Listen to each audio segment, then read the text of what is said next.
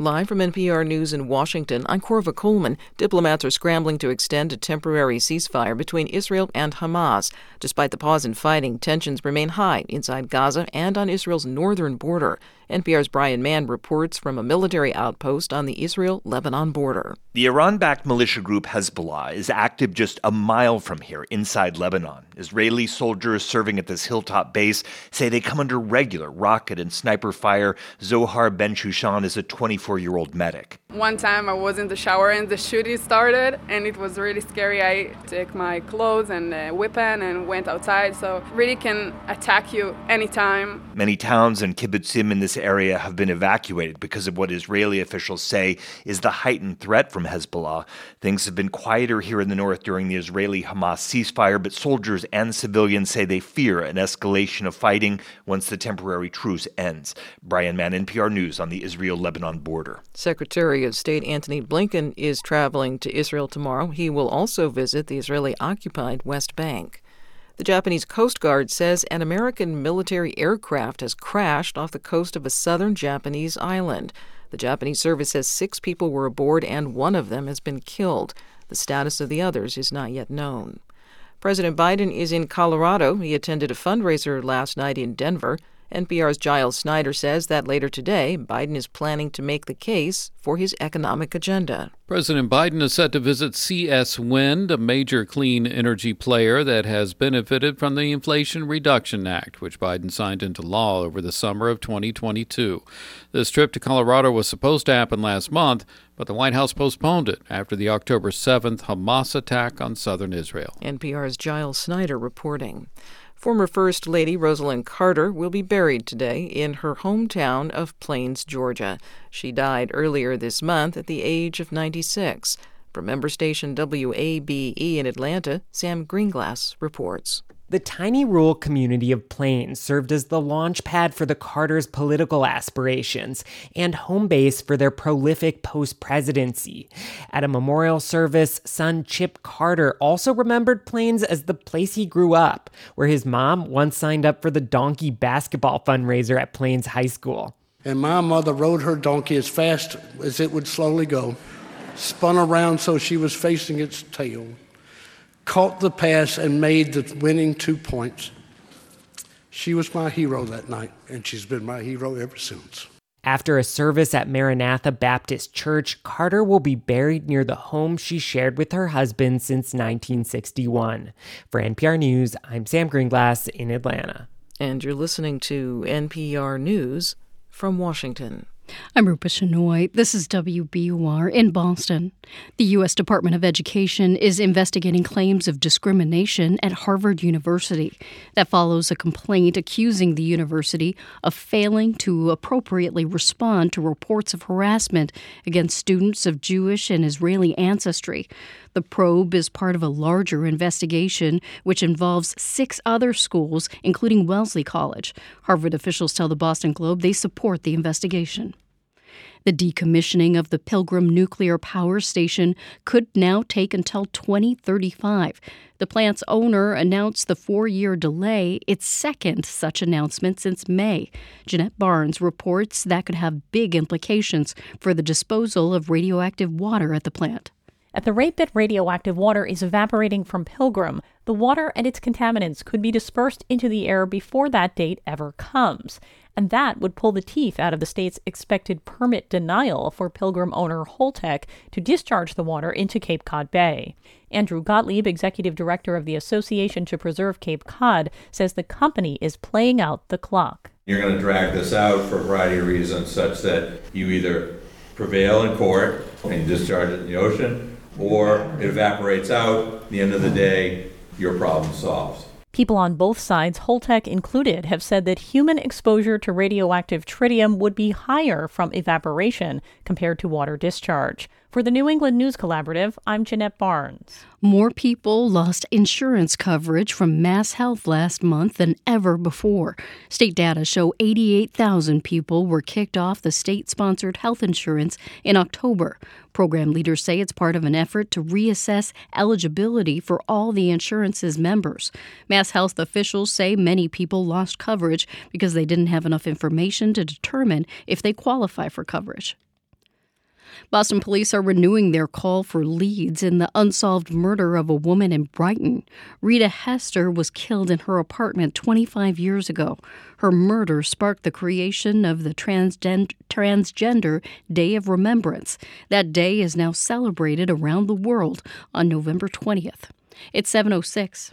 We are funded by you, our listeners, and by Mass General Brigham Health Plan, integrated with one of the world's leading healthcare systems and offering innovative plans, a broad network of doctors, and options for individuals, families, and retirees. Mass General Brigham Health Plan is focused on you and those important to you every day. MassGeneralBrighamHealthPlan.org. The Celtics topped the Chicago Bulls last night at the Garden. The final was 124-97. The C's next game is Friday when they'll host the Philadelphia 76ers.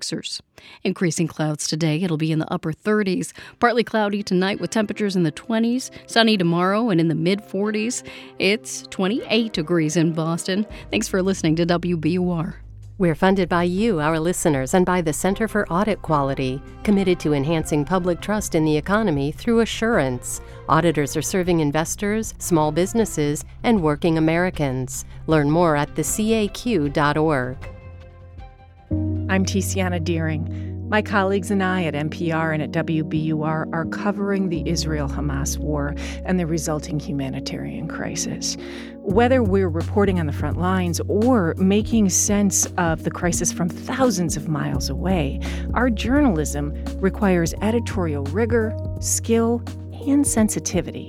Support the journalism you trust. Make your end-of-year gift at WBUR.org. And thanks. Good morning. We're in our year-end fundraiser here at WBUR. I'm Rupa Shenoy, Morning Edition host, and we're reminding you to include WBUR in your year-end giving because you rely on us throughout the year for the news and companionship that keeps you connected to your community and keeps your community informed at a time when it is so important to know what's going on. And as you heard Tiziana say there, it's so important to have a source that you can trust absolutely every single morning as you are getting ready, as you are putting the kids in the car, as you are maybe making lunches or driving. Like, you can turn on the radio or say play WBUR or go to the WBUR app, and you will have a source of news that you trust, and you can learn what's going on in the world while you are going about your day. That is a valuable service that costs money, and we need your support to keep it coming to you.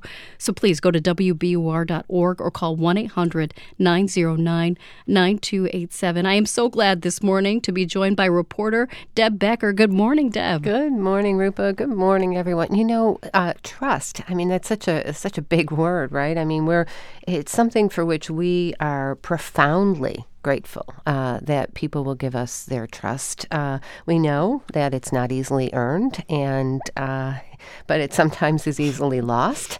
And so we work hard, really, to retain your trust, especially on big stories. Let's think about the war between Israel and Hamas. It's a big story. It's a tough story. It requires a lot of skill and sophistication and editorial rigor that Tiziana just mentioned. How about Mass and Cass, what you've been covering? Yeah, a lot of big stories. But this war between Israel and Hamas has also been in all of our stories, really. But this one's been particularly expensive, really, because we also have to think about keeping all of the people there safe. And we spoke with our CEO, Margaret Lowe, about covering this story and what that entails. Let's listen to a little bit of that.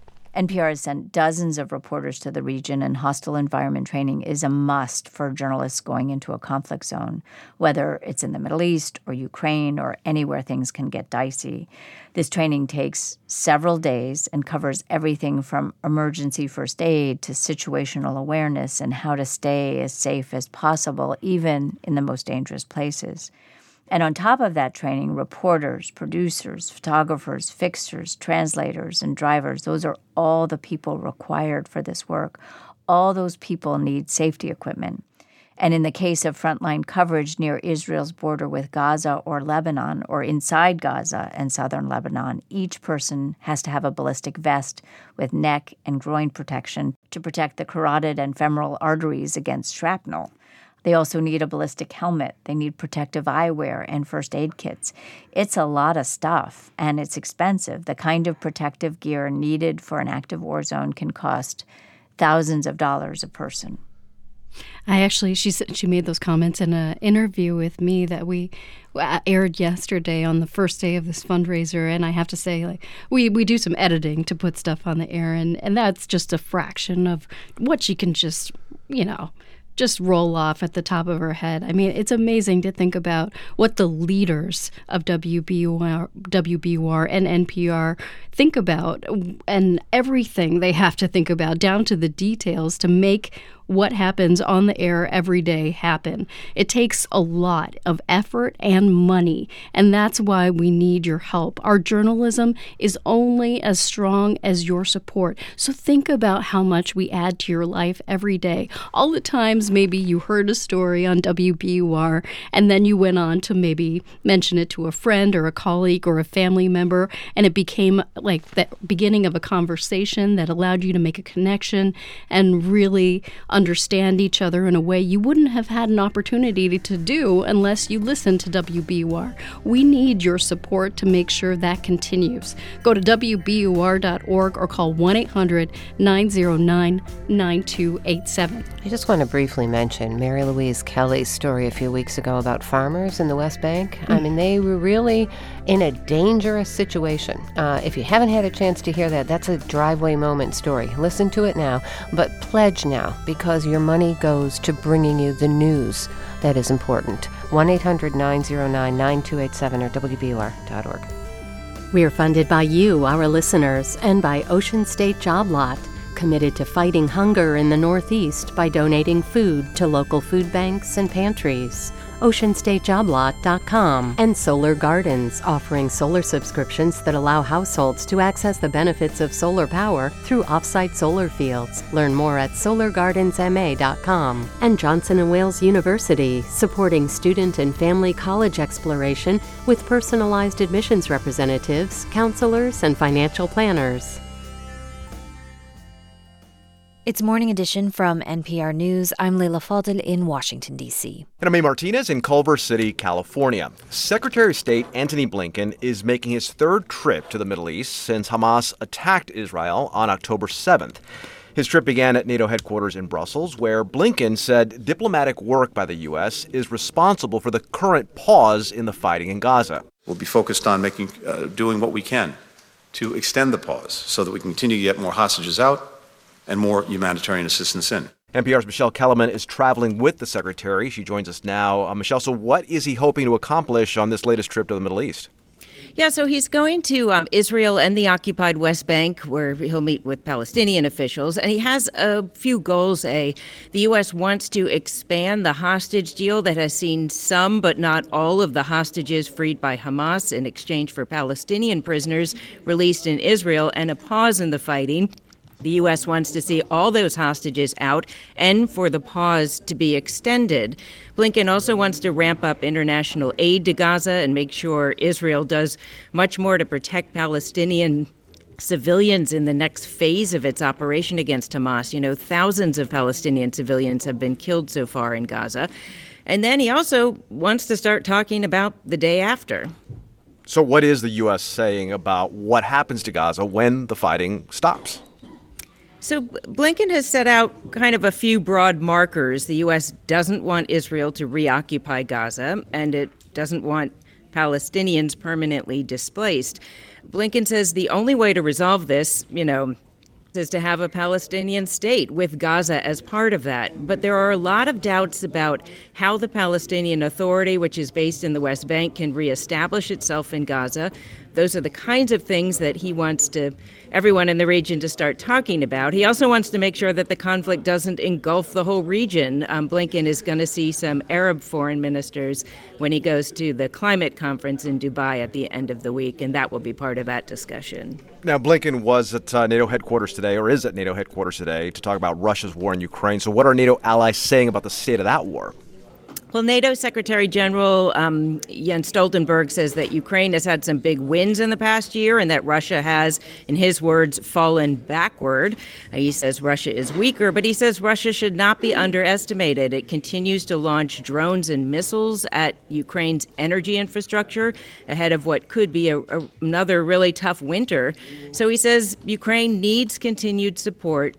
from all of the allies, and that was the big focus of the meetings here today. They also talked about Ukraine's pathway to NATO membership, and they held a first high-level meeting of the so-called NATO-Ukraine Council.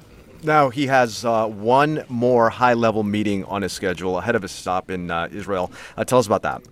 Yeah, he's going to North Macedonia, which is hosting a meeting of the Organization for Security and Cooperation in Europe. That's a 57-nation group that has historically played an important role in human rights in the countries of Europe and the former Soviet Union. Russia's foreign minister is expected to be there, so Ukraine and the Baltic states are boycotting. But Blinken decided to go ahead with the visit, though he's not expected to have any one-on-one encounters with his Russian counterpart, Sergei Lavrov. That's NPR's Michelle Kellerman traveling with Secretary of State Antony Blinken. Michelle, thanks.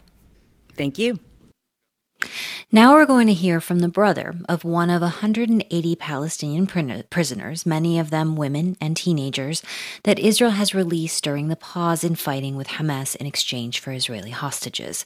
Well over half of the Palestinians released were never charged with a crime, according to the Palestinian prisoners' rights group Adamir. Ahmed Hussam Ahmed Khalil's brother, Ubaida, was taken prisoner by Israeli troops about a year and a half ago. Now he is back home with his family, and Ahmed joins us now from Ramallah. Hi, Ahmed. Are you with us? Hi. I want to first ask you what it was like to see Arbeida free after a year and a half in Israeli custody.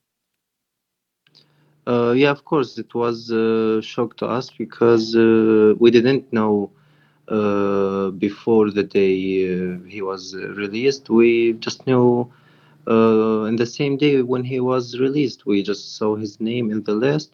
So, yeah, we were so happy. Was he? Oh, go ahead. Yeah, it was beautiful. Take us back to when Arbeida was detained. How old was he and what happened? He was 17 years old. He was at home sleeping. So they just suddenly broke in our house at 3 a.m. and they stayed till I think until 6 a.m.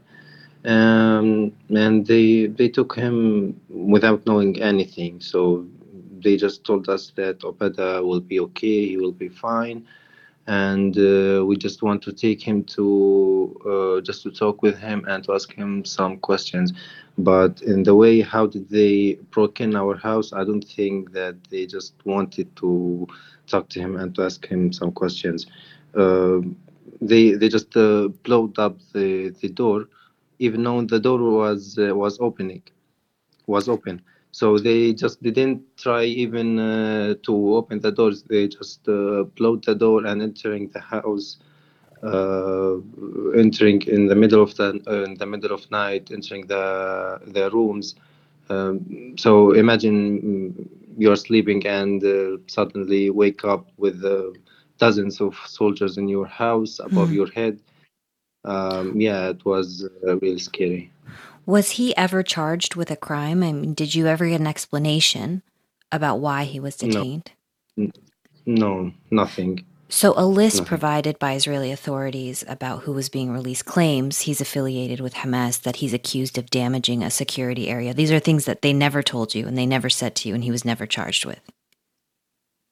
No, well, of course, you can understand from the situation that if you have nothing, if you have done nothing, and they just want to take you in the prison and to fill up their prisons, they will charge you with supporting Hamas or with making danger for the area, and that you are a terrorist or something like this. So it's an easy part to give it to anyone that you are just supporting Hamas, and yeah, you can't just defend yourself. And I don't have any proof that I'm not supporting Hamas, or I don't know how do they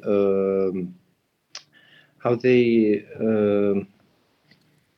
I mean how do they understand that I'm supporting Hamas if I just posted a post on my Facebook or on the social media that I'm supporting Gaza or the people of Gaza? They will consider it that I'm supporting Hamas, or we are supporting that.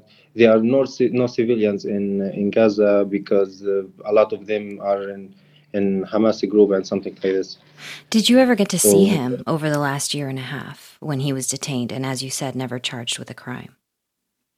Yeah, we just we had to visit him once at a month or once every 2 months. So in the whole 17 months that he spent in the prison, we just saw him, I think, 4 or 5 times, because the Israelis have a lot of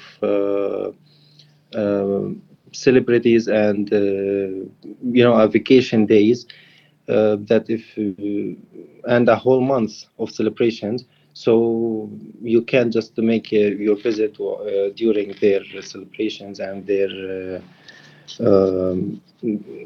private days and their holidays and something like this. So in the few seconds we have left, how is he? How is Obeida? He's okay. He's fine, and hoping to see all the prisoners released, because he is one of the. That's Ahmed Hussam Ahmed Khalil. Israeli officials released his brother Obeida as part of Israel's hostage and prisoner exchange. For more coverage of the war and for analysis and differing viewpoints, you can visit npr.org/Mideast. The average life expectancy in the U.S. is now 77.5 years old. New data released today by the Centers for Disease Control and Prevention reveal something of a rebound after the number of years a person can be expected to live was knocked backwards during the COVID crisis. But as NPR's Ping Wong reports, it's still lower than it was before the pandemic. Elizabeth Arias crunches numbers on life expectancy at CDC. So the good news is that in 2022, life expectancy increased by 1.1 years for the total population. But there is a catch. The not so good news is that the increase in life expectancy only accounted for less than 50% of the loss that was experienced between 2019 and 2021. Those were the prime pandemic years. COVID-19 became the third leading cause of death after heart disease and cancer. And average life expectancy in the U.S. dropped by 2.4 years. Now, even though the trend has reversed, the nation's life expectancy is at the same level it was in 2003. Basically, it's 20 years of lost progress. Arias says the gains in 2022 come mostly from one source. The main positive effect on life expectancy was the decline in deaths due to COVID. There are also fewer deaths from heart disease, injury, cancers, and homicide. But those were offset by more deaths from flu and pneumonia, birth problems, kidney disease, and malnutrition. Eileen Crimmins is professor of gerontology at the University of Southern California. She says U.S. life expectancy is terrible compared with other wealthy countries. We started kind of falling relative to other countries in the 1980s, and we have just progressively fallen further and further behind everybody else. Crimmins says other wealthy countries in Europe and Asia do much better on preventing early deaths from heart disease, gun violence, giving birth, infectious diseases. That was Ping Wong on NPR News.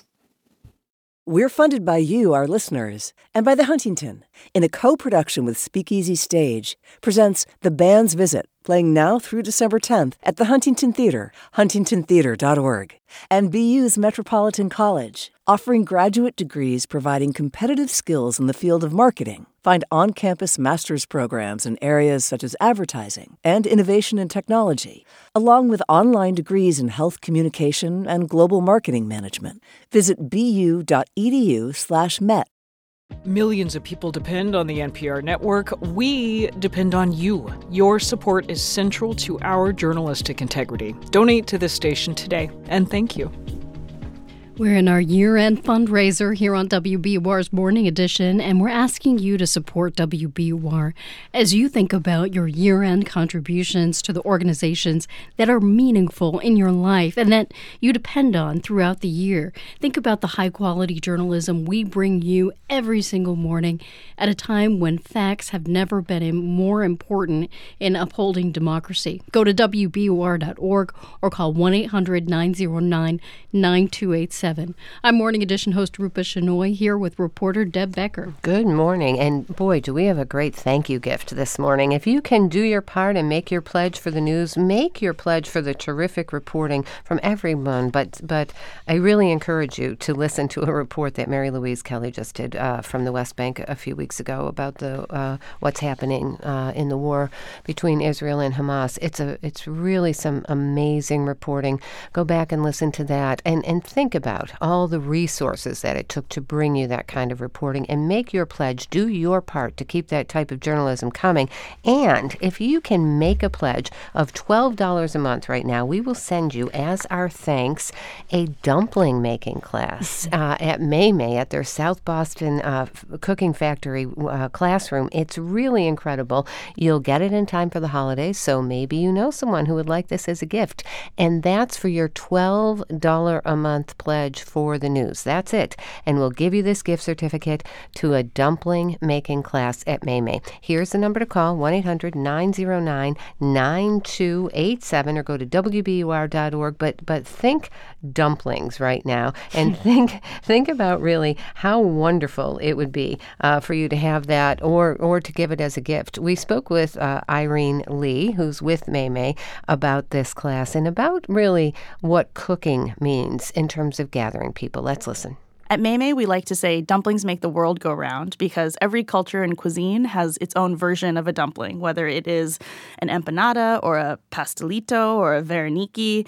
And I think there's something so universal about eating these little kind of packages stuffed with love. And so we think that selling dumplings, teaching people how to make dumplings, and generally gathering people around that food stuff is always going to be a success. These dumpling classes from May come with a contribution again of $12 a month or $144 as a one-time gift. You'll have expert guidance as you learn all the folding, shaping, and searing that go into making a great dumpling. Oh my gosh, I can almost smell it and taste it as I say it. There will be plenty for you to take home, and we should also mention there are vegan and gluten-free options too. These dumplings mix traditional Chinese flavors with flavors from New England, and it's a great opportunity to support WBUR and a woman-owned business. Chef Irene Lee also says dumplings are a great way to limit food waste. So learn more about that by going to WBUR.org or call 1-800-909-9287. You know, if you were going to buy this class, it would be $144. So if you were going to give that gift to someone, it would cost $144. If you make a $12 a month contribution to the news right now, we will send you that dumpling making class as our thanks. You can use it for yourself. You can gift it for the holidays, whatever you'd like to do. But it really is, it's a wonderful business, a wonderful story, and a wonderful thing to learn. I liked little pockets of love. That is how Irene Lee described it. And that could be yours. But really what will be yours is the satisfaction of knowing that you're contributing to the journalism that you count on to be better informed about the world, to help you understand different perspectives. Pledge for that today during this December fund drive, because this is where the revenue comes from for us to be able to keep the news and information coming to you. Think about the companionship we bring you every morning. Think about what Irene Lee was saying about how we gather. We gather in the radio. When we bring you to the radio, this is what we come together and do community. This is our community. It only happens with your support. Go to WBUR.org or call 1-800-909-9287. And thank you so much. Support for NPR comes from this station and from Workday, committed to helping organizations adapt to change, using real-time data to uncover insights, stay decision-ready, and prepare for whatever's next. The finance, HR, and planning system for a changing world.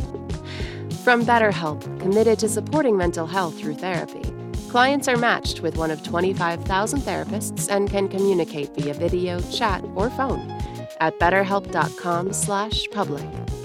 From the FDA, its Remove the Risk campaign encourages people to dispose of the unused, unwanted, and expired opioid medications in their homes.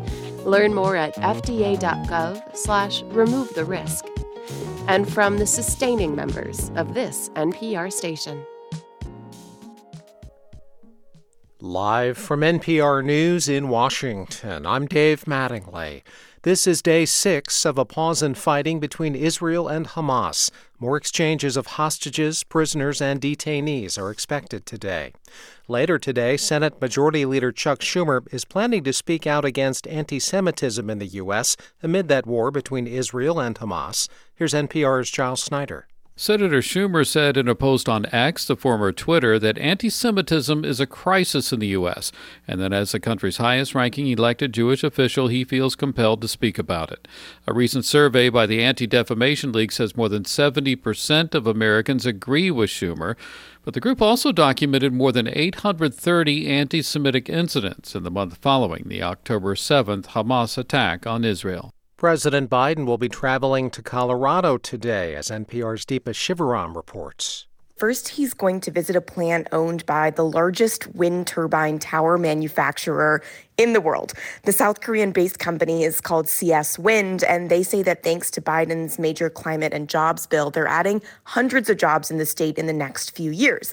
And secondly, Pueblo is in Colorado's 3rd congressional district, which is represented by right-wing Republican Lauren Boebert. She's been a prominent critic of President Biden, particularly on this climate and jobs bill, which she says should be repealed. This is NPR News. This is WBUR in Boston. I'm Rupa Shenoy. Massachusetts lawmakers are considering tightening the state's already strict gun laws. A joint legislative committee heard hours of testimony yesterday on nearly 60 bills. State Representative David Lansky, a Democrat from Natick, says the state needs to tighten its assault weapons ban and restrict where guns can be carried. Massachusetts in general has good firearm laws. We really do. But there are loopholes that we need to fill. There are areas where we have fallen behind other states. And our first duty as elected officials, quite frankly, is to protect the public safety. Jim Wallace from the Gun Owners Action League spoke against many of the bills being considered. He believes the laws would criminalize responsible gun ownership without addressing crime. The gun laws are an absolute failure. They do nothing to help the inner cities. All they do is keep us on our tiptoes that we may be a felon in waiting. The criminals could care less about this stuff. The Massachusetts House passed a wide-ranging gun reform package this fall. The state Senate is expected to reveal its version early next year. The Boston City Council is forming a new committee today focused on the prevention of domestic violence and sexual assault. Data show more than 30% of men and women in the state experience some form of violence by intimate partners during their lifetime. Council leaders say the committee will focus on finding ways to better support victims. That includes coming up with new strategies for preventing and reporting violence. A move to ban gas-powered leaf blowers is moving forward in Cambridge. The city's ordinance committee tells the Boston Herald it voted to start phasing out the equipment for commercial use in 2026. Residents would need to convert to electric leaf blowers by 2025. The city council is expected to vote on the proposal by the end of the year. Gas-powered leaf blowers are already banned in Concord, Belmont, and Arlington. It's 7:34. We're funded by you, our listeners, and by Plymouth Rock Assurance, who believes auto and home insurance should be straightforward and works to assure their customers at every step. PlymouthRock.com/WBUR. In sports. Okay, and weather. It'll grow increasingly overcast today. High temperatures will only be in the upper 30s. Partly cloudy tonight, and it falls to the upper 20s. Warmer tomorrow with highs in the mid-40s, and it'll be sunny. It's 29 degrees in Boston. You're with WBUR. Support for NPR comes from this station and from Storyworth. Each week, Storyworth emails a loved one a question about their life. After a year, they'll publish family memories into a bound book to keep forever. Learn more at Storyworth.com. From the Nature Conservancy, partnering with communities across the globe to find solutions to the climate and biodiversity crises, committed to building a future where people and nature can thrive. nature.org/solutions. And from the sustaining members of this NPR station. It's Morning Edition from NPR News. I'm A. Martinez in Culver City, California. And I'm Leila Fadel in Washington, D.C. The families of 3 college students of Palestinian descent who were shot over the weekend in Vermont are calling it a crime fueled by hate. But so far, police in Burlington say they don't have information to suggest what the motive for the attack was. Still, the shooting surfaces long-standing and unique issues in tracking possible hate crimes committed against Arab Americans. NPR's domestic extremism correspondent Odette Youssef joins us to discuss this. Good morning. Hey, Leila. So, Odette, the Burlington police chief says the victims were speaking a mix of Arabic and English, and 2 of them were wearing Palestinian keffiyeh scarves when they were shot. But that doesn't suggest anything about the motive, the chief said. Can you explain that a bit? Well, police are saying they don't have, quote, statements or remarks by the suspect. And to be clear, it would not be a crime on its own, for someone to accost others with derogatory or hateful speech. But when a crime is committed, that kind of speech can be really important evidence to make the case that it's a hate crime. And you'll be surprised, Leila, at how this can affect the way that crimes end up being categorized. One notable example, the 2016 mass shooting at Pulse nightclub in Orlando. This was a gay nightclub. Right. This shooting left 49 people dead, and many believe that the selection of that venue made it obvious that the perpetrator was motivated out of hate toward the LGBT community. But the FBI did not count that as a hate crime because the investigation simply didn't provide the evidence that law enforcement needed to show that the crime was tied to a hatred of gay people. What about Arab Americans in particular? What does the data show about hate crimes affecting them? So the Arab American story is unique. And for this, you need a little context. So the FBI started releasing nationwide data on hate crimes in 1992. And what's interesting is that when the database was being developed, there was a category to keep track of anti-Arab hate crimes. This was known as Bias Code 31. But prior to the release of that first nationwide report, that code was removed. Oh. And the FBI numbers didn't report anti-Arab hate crimes at all, really, until 2015, when Bias Code 31 was finally reintroduced. Here's Maya Berry. She's with the Arab American Institute. You still had some states that continued to collect that data on anti-Arab, but it was simply recoded as other ethnicity. So we were literally rendered invisible in the hate crime data for decades. And as you could imagine, Leila, this has meant that at moments when we know that anti-Arab sentiment is high, such as, the period following 9/11, there hasn't been any real tracking of those numbers. But why? Why was that code removed and these crimes not tracked for all those years? I reached out to the FBI, and I haven't heard back. And it's worth noting that FBI hate crime numbers are widely believed to be a significant undercount. But still, Berry argues that the omission of this category has had real implications, namely that local law enforcement haven't been trained to identify hate crimes against Arab Americans.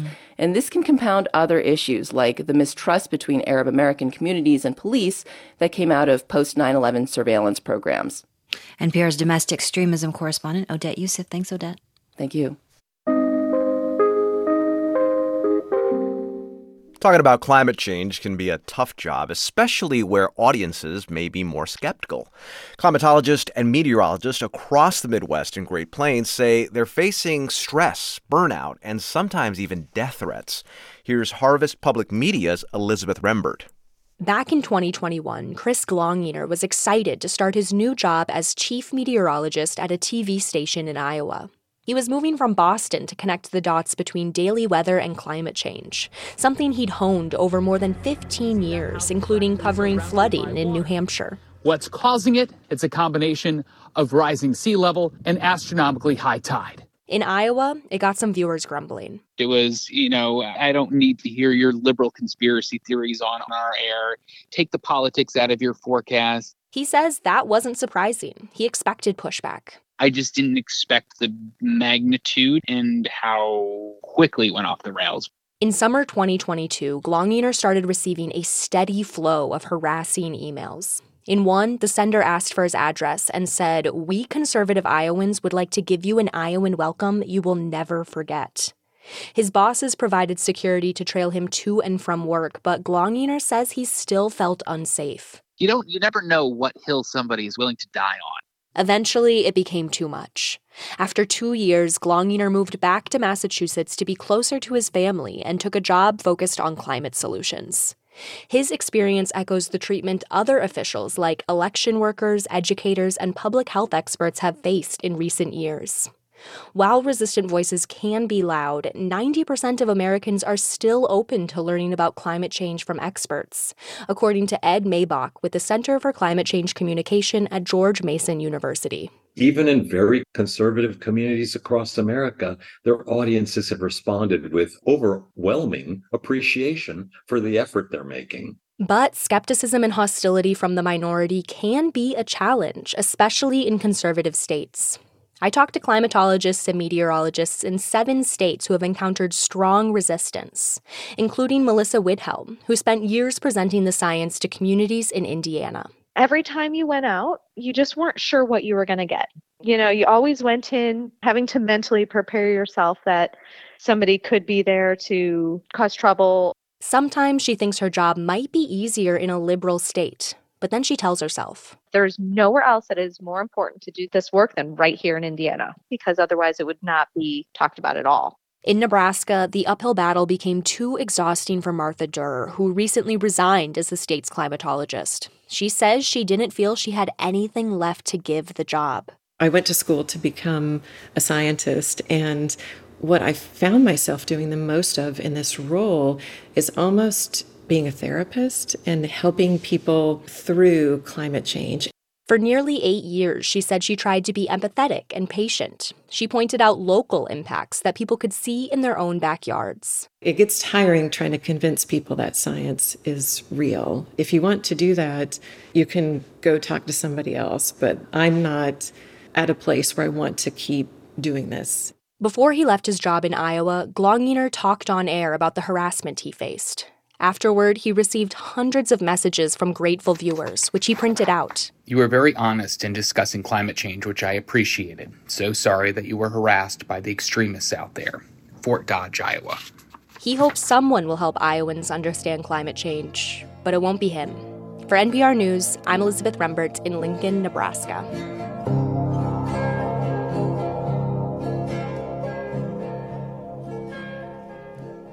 This is NPR News. WBUR supporters include the Music Emporium, purveyors of vintage and new acoustic and electric guitars for 55 years. Every instrument has a story. You can discover yours at themusicemporium.com. And Kaiba, providing technology solutions to government agencies in the health and human services space. Kaiba, KYYBA.com. Climate change dominated the headlines this year. Wildfires stoked by Hurricane Dora spread across the island of Maui. A dangerously large plume of moisture known as an atmospheric river slams into the region. But there were also stories of hope. This hotline helps people figure out how to save important objects and buildings after disasters. Invest in the future of climate change coverage on NPR and this station. Here's how. Go to WBUR.org or call 1-800-909-9287. We're in our year-end fundraiser here on WBUR's Morning Edition. I'm Rupa Shenoy here with reporter Deb Becker, reminding you that listeners make up the largest share of WBUR's funding.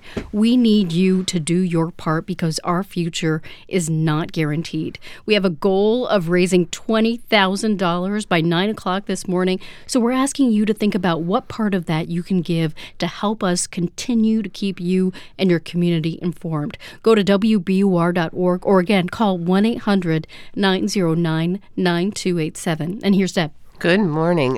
What part of that can you give? That's what we want you to think about, because really you're part of a larger effort here. You're part of a public radio community here where everyone contributes and then everyone benefits from the journalism that we provide you with every single day. So call now. Make that pledge. We've got, an hour and 15 minutes left to try to reach that $20,000 goal. What can you do toward that? Maybe it's $20. Maybe it's $2,000. Whatever it is, do it now. Help us reach that goal, because really it's a goal that we set to be able to know that we'll be on track during this fundraiser to meet our budget, a budget we set to have the resources to better serve you. 1-800-909-9287 or WBUR.org. And you know what, Rupa? We have not mentioned this sweepstakes that we have going on, which is really, I could just start daydreaming right now, especially on this cold morning. How about a trip anywhere in the world? How about somewhere really warm and wonderful right now?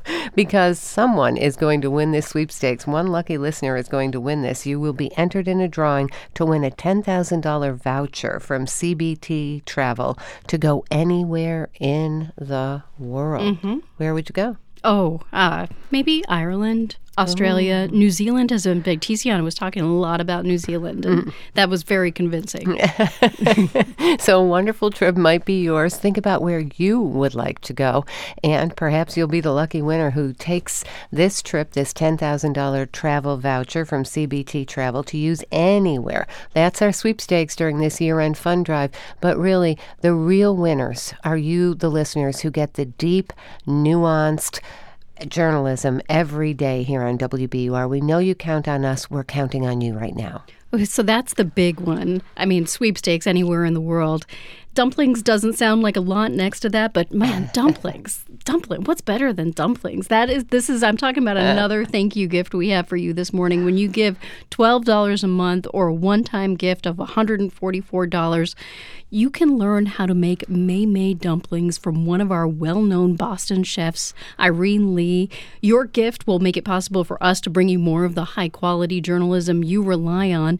Meanwhile, you will learn how to make what Lee calls little pockets of love, because, again, that's basically what dumplings are. So do your part to uphold democracy by making sure there's a free source of high-quality journalism for your community, and learn how to make dumplings from Irene Lee, May Dumplings, which is our locally famous. It's multiple ways we are offering you to connect to your community. There's also the sweepstakes, but I'm big on dumplings right now, so I'm going to keep going on the dumplings. Learn how to make dumplings and make it for yourself and your family, or give it as a gift and have them make you dumplings.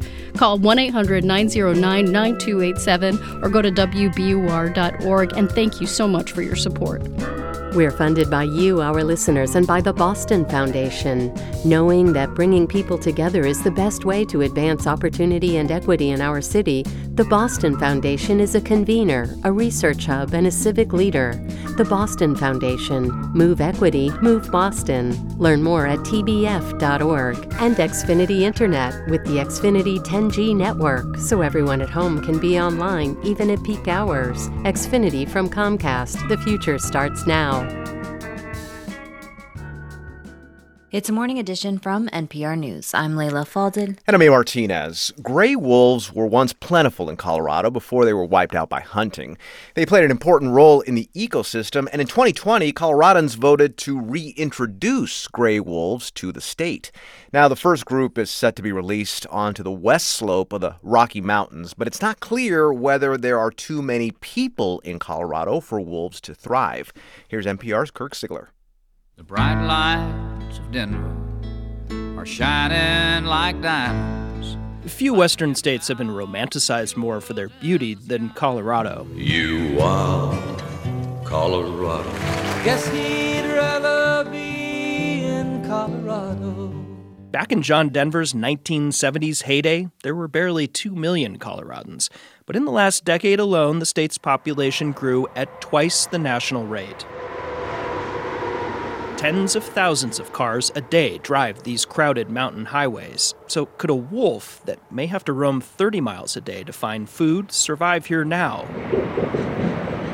lots of barriers. I mean, just thinking about how wolves would try to even cross Interstate 70 through this canyon right here with all these trucks and cars racing by. West of Glenwood Canyon, Perry Will, a retired Colorado game warden of 40 years, is standing at a popular fishing area along the interstate. I'll be quite honest, we're crowding 6 million people in the state of Colorado. We're not Wyoming. We're not Idaho. We're not Montana. I wish we were, right? In a black cowboy hat and horseshoe mustache, Will is talking about those more rural states where the federal government reintroduced wolves in the 1990s after decades of studies. But he calls what happened here biology by ballot box. In 2020, Colorado voters passed a proposition requiring wolves to be reintroduced to the land within 3 years. I've been a wildlife advocate my whole life. It doesn't really matter whether you love wolves or hate wolves, right? It's not about that. I don't think it's fair to the species. I think they're going to be in constant conflict in this state. For skeptics like Will, there's irony. Colorado used to be a red state where wolf reintroduction never would have flown. Now its booming population is liberal enough to support it, but is it now too crowded for wolves to have a chance? Joanna Lambert doesn't think so. In Boulder, she's a wildlife biology professor at the University of Colorado and helped write the ballot measure. Wolves are superb dispersers. Wolves are highly intelligent, they're adaptable, they're flexible, and if given half a chance, they do well. Lambert is also a well-known expert on wolves in the greater Yellowstone ecosystem, where she says the human population has also grown a lot since the 90s, but generally the wolves have adapted. It turns out they don't like to be around humans. They're not going to be running around in neighborhoods, right? And they're not going to be running around in the streets of Aspen. They're going to be remaining in areas where they can access their prey base. Like elk, which Colorado happens to have more of than any other western state, some 300,000. The wolves that will initially be relocated here from Oregon are adapted to eating elk. State wildlife officials spent the last 3 years holding public forums. They convened a citizen group with polar opposite views on the wild canines, which helped write a management plan that's widely seen as a compromise. We know that wolves will do well here. Reed DeWalt with Colorado Parks and Wildlife is helping lead the reintroduction. We wanted to make sure this was from the get-go done with the citizens of Colorado and not done to the citizens of Colorado. The wolves will be considered experimental under the Federal Endangered Species Act, meaning they can be harassed or killed if they're causing problems with, say, livestock. But the story of wolves in Colorado today feels a lot different than the clashes between ranchers and environmentalists that have dominated headlines in the West for years. It is chilly this morning. One frigid morning near the Breckenridge ski resort, Orion Viertel stood at a favorite trailhead at the edge of a neighborhood of condos, restaurants, and a Whole Foods. It's frightening. It's frightening to think of taking your children, your family, your pets, and just trying to go on a day hike. Even if you bring a weapon, they come in packs. You better be quick. In the 30 years since wolves were reintroduced to Yellowstone, they've never attacked humans. Still, Viertel, a local real estate agent, says he'll think twice about taking his young son backpacking if wolves will be around. He thinks voters were ill-informed and thought the canines would get released into some faraway wilderness. I don't think anybody was thinking that they would be released anywhere near residential areas. There's still a lot of trepidation, if not fear, here over wolves returning to a land that's radically changed since the 1940s. Some of the best wolf habitat also happens to be fragmented by luxury homes, resorts, and other legacy development like ranches. Oh, there's a deer. This is gorgeous. Yeah, it really is. In the Crystal River Valley near Aspen, rancher Francie Jacober keeps close tabs on a resident elk herd. With few predators around, they've grown accustomed to grazing leisurely on the cattle pastures beneath the towering Mount Sopris. Then they drop down into the river, which you can see is right over the edge there. You can see the cottonwoods. Jacober chairs the Pitkin County Commission and also sat on that state wolf group. She's an outlier in the ranching world in that she's a reintroduction supporter. I'm hoping that they will scatter the elk, make them move, return them to their migratory habits. The national forests that surround this picturesque valley are among the most visited in the nation. Elk hunting, mountain biking, and internationally famous ski resorts are all big business here. But Jacober says it's wilder than it looks. You know, along the highways, we have a lot of development, but if you get in an airplane and you fly over out here, there's a lot of wilderness, a lot of untouched area. And that's where the wolves are going to be. And like it or not, wolves are coming back to Colorado. A few have already migrated down from Yellowstone. Lately, one was spotted just over the New Mexico border, too. This natural dispersion comes as the state plans to reintroduce 10 more by December 31st. Kirk Sigler, NPR News, Carbondale, Colorado. This is Morning Edition from NPR News. I'm Layla Falded. And I'm A. Martinez. We are funded by you, our listeners, and by Sincere Foundation, which supports organizations that provide food security, housing stability, and safe spaces, and envisions a future where everyone has the opportunity to celebrate, recognize milestones, and honor memories. Sincere Foundation. Learn more and see if your program qualifies at sincere.com. I'm Daryl C. Murphy. The journalism you get from WBUR depends on a strong foundation of listener support. And that's why your monthly gift is crucial.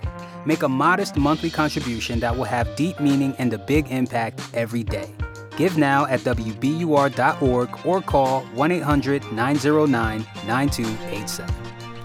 Daryl C. Murphy there, host of our daily podcast, The Comment, talking about the strong foundation of listener support we need you to be part of. We're in our year-end fundraiser here on WBUR's Morning Edition, and we're asking you to think about how we may help you make sense of the world and your neighborhood absolutely every single day. We are the fabric of your day, and this is when we come back to you to ask you to do your part in making sure this service continues for you and your community at the level you depend on. We need your help to reach a $20,000 goal by 9 o'clock this morning. That's $20,000 by 9 o'clock. That may sound big to you, but when you join with all the other people listening and do your part, it's something we can realistically tackle together. So think about how much you can help. Do what's comfortable for you. Join with everyone else who takes an active part in making sure WBUR is there for you and your community. Call 1-800-909-9287 or go to WBUR.org. I'm Rupa Shenoy here with reporter Deb Becker. Hello there. Hello, everyone. It's day 2 of WBUR's December fundraiser. Thanks for being with us. We're only taking a couple of minutes right now to remind you how important you are to helping us have the resources that we need to bring you the news. We can't do it without you, quite simply. You know, we heard from Daryl C. Murphy from our daily podcast, The Common. And The Common, the podcast, is really one example of how WBUR has been able to grow and to evolve. And that's all because of contributions from listeners just like you. We've found new ways to bring you our content, to bring you our journalism, to make it easier for you to access all of the work that we do every day. But that takes money. It takes money to grow and expand and to develop new platforms for our journalism. So help us have the resources that we need to continue to do this in this ever-changing technological landscape, in this ever-changing world with bigger stories. If you know that you appreciate the deep, nuanced reporting that WBUR brings you every single day, 24 hours a day, then you know it's expensive. It's quality journalism, and it costs money to do it. We're counting on you to help us have the resources to do it today by making a pledge and help us reach that $20,000 goal, because we've got just about an hour to do so. Here's the number. It's 1-800-909-9287.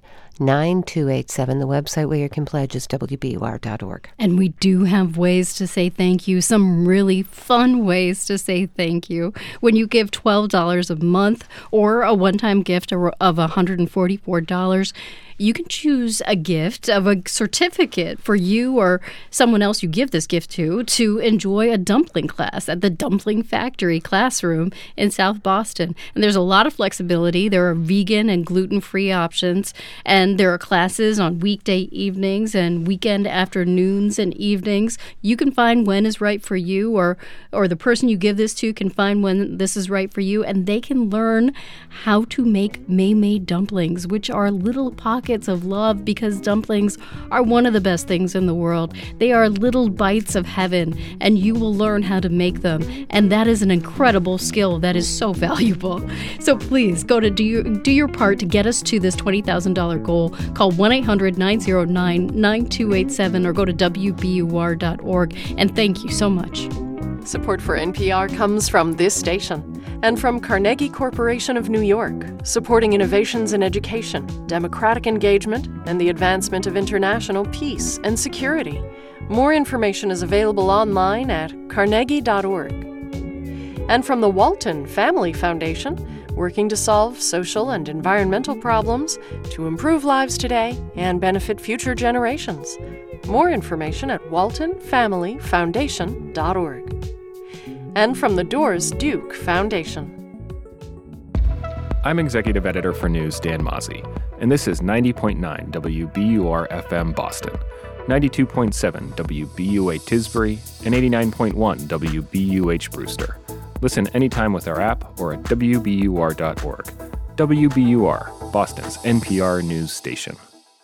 Live from NPR News in Washington, I'm Korva Coleman. The families of Israeli hostages released from Hamas continue to share stories of their relatives' captivity. NPR's Daniel Estrin reports from Tel Aviv. Some relatives have spoken to media outlets. Gidon Hyman says his 84-year-old mother Ditza, who has pre-existing conditions, did not receive medical treatment in Gaza.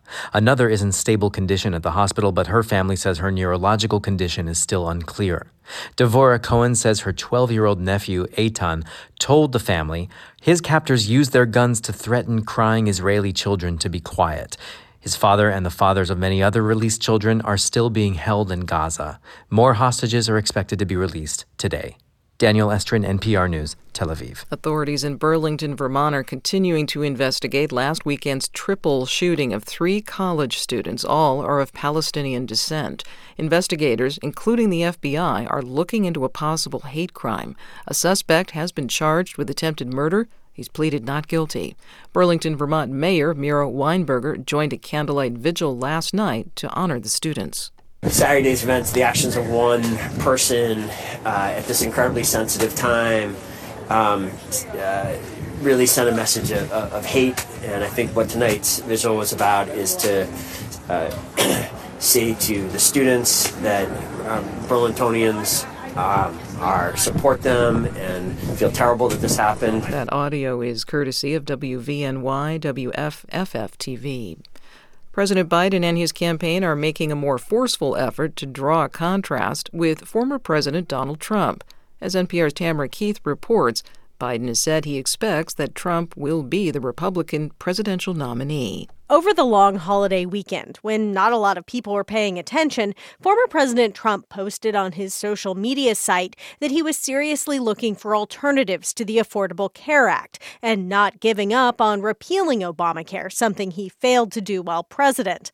Well, President Biden wasn't about to let that go unnoticed. And my predecessors, once again, God love him, call for cuts that could rip away health insurance for tens of millions of Americans. It is part of a larger strategy to drive coverage of what Trump is saying out on the campaign trail, because Biden's campaign sees that contrast benefiting the president's reelection effort. Tamara Keith, NPR News. Former First Lady Rosalind Carter will be buried today in her hometown of Plains, Georgia. Today is the third of 3 days of memorial observations for her. All 5 living First Ladies attended a memorial tribute yesterday for Mrs. Carter. So did President Biden. Today's burial will be private. You're listening to NPR News from Washington. From WBUR in Boston, I'm Rupa Shenoy. The U.S. Department of Education is expanding an ongoing discrimination investigation to include Harvard.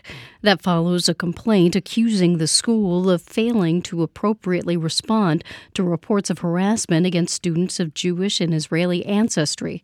6 other schools are involved in the larger probe, including Wellesley College. Harvard officials tell the Boston Globe they support the investigation. A new report finds that businesses owned by people of color in Massachusetts were affected by a lack of funding last year. That's compared to before the pandemic and compared to white business owners. A report from the Boston Foundation shows that small businesses owned by people of color were less likely to be able to get loans.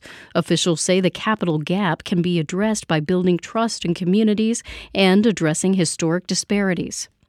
A Cape Cod nonprofit will use a $20,000 grant to preserve histories of migrant communities. The Migrant Communities Project has worked with groups like the Cape Verdean Club and the Portuguese American Association to record their history. Anthropologist Miguel Moniz is the project's executive director. He says it's important for members of those communities to be the ones who tell their stories. When you have people from communities participating in the telling of their own narratives, I think that it is definitely a richer picture and certainly a viewpoint that one would not get when someone, is examining things from the outside. The grant is from Mass Humanities. It'll be used to put recordings and transcripts of interviews online. 1,000 holiday care packages will head out from Logan Airport today to active duty military members around the world. They'll be assembled by about 50 volunteers from the USO, Massport, and Boston-based Suffolk Construction. Suffolk Executive Vice President Sam Slayman says this is a way to show appreciation to service members and their families. We're not sending like cookies and things like that. The USO is very strict on what to send. They want basically to send necessity, toiletry, things that servicemen can use. The packages should arrive in plenty of time before the holidays. It's 8:06. We're funded by you, our listeners, and by Swan Galleries, with an auction of modern and post-war art on November 30th, featuring works from the early 1900s through mid-century modernism with sculpture and paintings. Catalog, bidding, and exhibition information at swanauctiongalleries.com and on the Swan app. The Celtics beat the Chicago Bulls 124-97 last night at the Garden. The Seas are now off until Friday. That's when they'll host the Philadelphia 76ers. Increasing clouds today. It'll be in the upper 30s. Partly cloudy tonight with temperatures in the 20s. Sunny tomorrow and in the mid-40s. It's 29 degrees in Boston. Thanks for listening to WBUR. We're funded by you, our listeners, and by Fisher Investments. Fisher Investments' team of specialists tailor portfolios to each client's long-term goals. Learn more at FisherInvestments.com. Investments in securities involve the risk of loss. Truth, independence, fairness, transparency, respect, excellence. NPR. Donate. Thanks. Those are some powerful words that we're asking you to keep in mind as we are in our year-end fundraiser here on WBUR's Morning Edition. I'm Morning Edition host here with Rupa Shenoy, here with reporter Deb Becker. And we want to say first, good morning. And then we're reminding you that listeners make up the largest share of WBUR's funding. We need you to do your part because our future is not guaranteed. And we have a goal of raising $20,000 by 9 o'clock, and that is coming up fast. We have less than an hour. It sounds big, but when you join with the community of listeners who make WBUR possible and step up to take responsibility for what's on the radio 7 days a week, 24 hours a day, we can make it happen. Go to WBUR.org or call 1-800-909-9287. Here's Deb. Good morning, everyone, and thanks so much for being with us. Thank you if you've already contributed during this December fund drive, but if you haven't, we can't stress enough how important you are to our journalism. We couldn't do it. We just could not do it without your support. You are the largest share of funding for WBUR and for our journalism, especially the local journalism that we know so many of you count on. Why do you tune in? You tune in to find out what's happening in the world and what's happening in your community. We want to continue to bring you the kind of information that you trust, that you tune into because you know we're telling you things that you need to know and should know and might even enjoy knowing in certain cases. So if you want us to keep doing that and to stay strong, make your pledge today. The number is 1-800-909-9287 or the website's WBUR.org. And you know, Rupa, our CEO, Margaret Lowe, I believe, talked with you recently about why listeners support generally and your support, you supporting WBUR is so important. Let's listen. WBUR and NPR will always be free. We're a public service. And this is especially relevant today because we now live in a world where only people who can afford a subscription have access to many of the most credible, high-quality news sources. And in my mind, that further divides the haves and have-nots. And in contrast, WBUR is available to anyone, anywhere, anytime, at no cost. Sustaining members provide the support we need to make that possible and to ensure that we're here today and tomorrow and for generations to come to cover the most consequential issues of our time and to make Boston an even better place to live. Margaret really hit it on the head there, that this is a way that you connect with others and make sure that people who maybe don't have the resources to support us, especially at a time where right now when a lot of people are struggling, you make it possible for them to stay informed from a high-quality source of news that is also a pillar of the community and keeps all of us connected. So think about how much you depend on WBUR every day for the news you need to understand the world, from the conflict between Israel and Hamas, which is changing in every moment, to climate change and the deep division in Congress. You also depend on us for lighter stories that keep you going and lift you up amid these times that can feel pretty dark. So that is what you support when you give to WBUR. And we also have ways to say thank you. When you give $12 a month or a one-time gift of $144, you can choose a gift to enjoy a dumpling class at the Dumpling Factory Classroom in South Boston. These are classes given by Chef Irene Lee. She is a semi-famous, I'll go ahead and say famous chef in Boston. And these dumplings are certainly famous in the farmers markets throughout Boston. I know I've bought the dumplings there at several farmers markets. There are vegan and gluten-free options. There are classes on weekday evenings and on weekends. You learn how to make these little pockets of love that everyone loves dumplings. Who doesn't love dumplings? And that is one of the many gifts you can choose from when you support WBUR. So you get two things at once. You get the satisfaction of knowing that you provide this service for your community, and you get this awesome class to learn how to make dumplings from this amazing chef in the Boston area. So go to WBUR.org or call 1-800-909-9287. And we also should mention our sweepstakes. One lucky listener is going to win this sweepstakes. It's a trip of your design, a customized $10,000 trip anywhere in the world, courtesy of CBT Travel. That could be yours. Someone's going to win that sweepstakes. And thanks to the folks at CBT Travel for donating this $10,000 trip for you to be able to design to go wherever you'd like. Maybe that'll be yours, but you got to call. You got to pledge. 1-800-909-9287 is the number, WBUR.org. Thank you. WBUR supporters include AMS and the Weather Channel with the power of precipitation. New England weather is predictably unpredictable. Learn how water vapor affects our local weather with scientists from Brown, Princeton, and the Weather Channel. December 1st at City Space. Delicious food and drinks included. Tickets at eyetowardsthesky.com. It's Morning Edition from NPR News. I'm E. Martinez in Culver City, California. And I'm Layla Falden in Washington, D.C. The fragile pause in the fighting between Israel and Hamas is in its sixth day, with more hostages and prisoner exchanges expected today.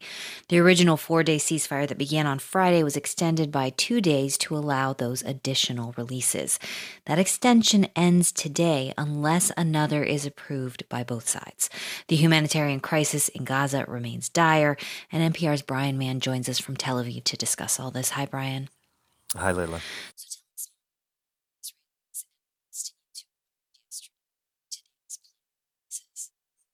So 10 more Israelis and 2 foreign hostages taken in the October 7 attack were released by Hamas. 3 of the 10 Israelis were members of one family. In exchange, Israel freed 30 Palestinian prisoners. Officials in Qatar who helped negotiate the swap said 15 of those freed were women, 15 others were minors. Now, if this truce holds, we expect more people on both sides to come home later today.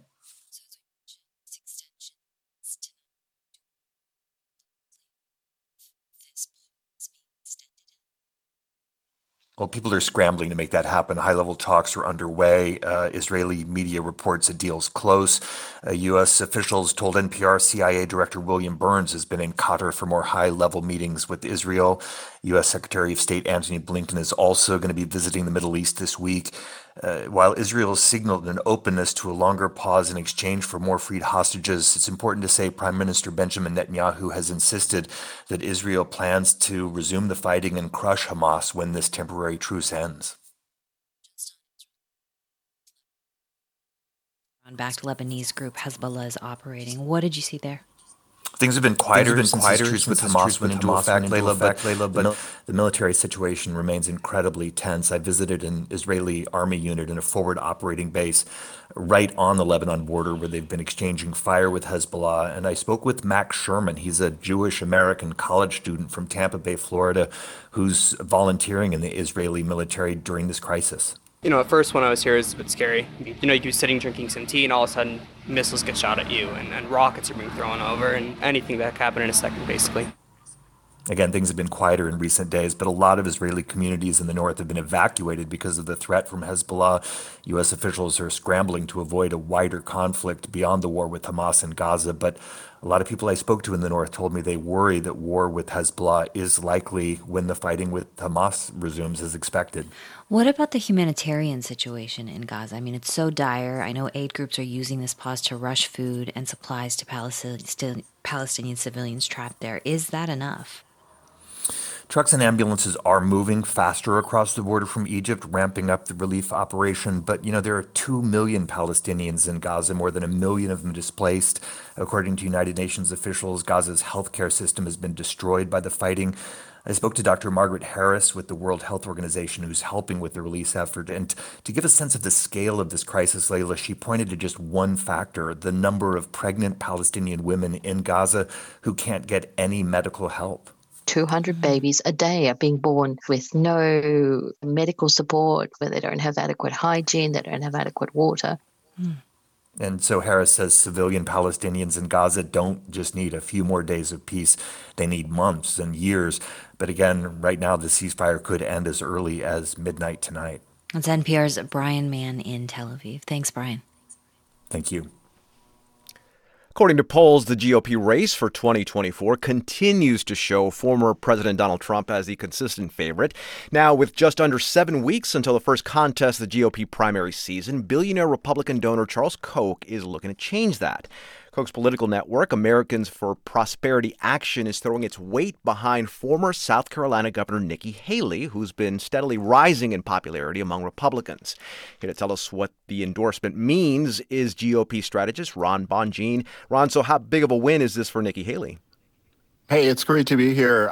This is a huge win for Nikki Haley to have the grassroots mobilization of support from Americans for Prosperity is significant. She does not have the infrastructure or the funding to keep the momentum going in her campaign to get out the vote, which is going to be really important in these primary states. And what AFP does is they bring a lot of resources to the table, get out, in terms of grassroots mobilization. So it's really a boost for her, and frankly, a blow to Ron DeSantis, who is hoping to get this endorsement. The money aspect of this, what does that mean in terms of dollars? More commercials, more ads, more campaign workers? What does that mean?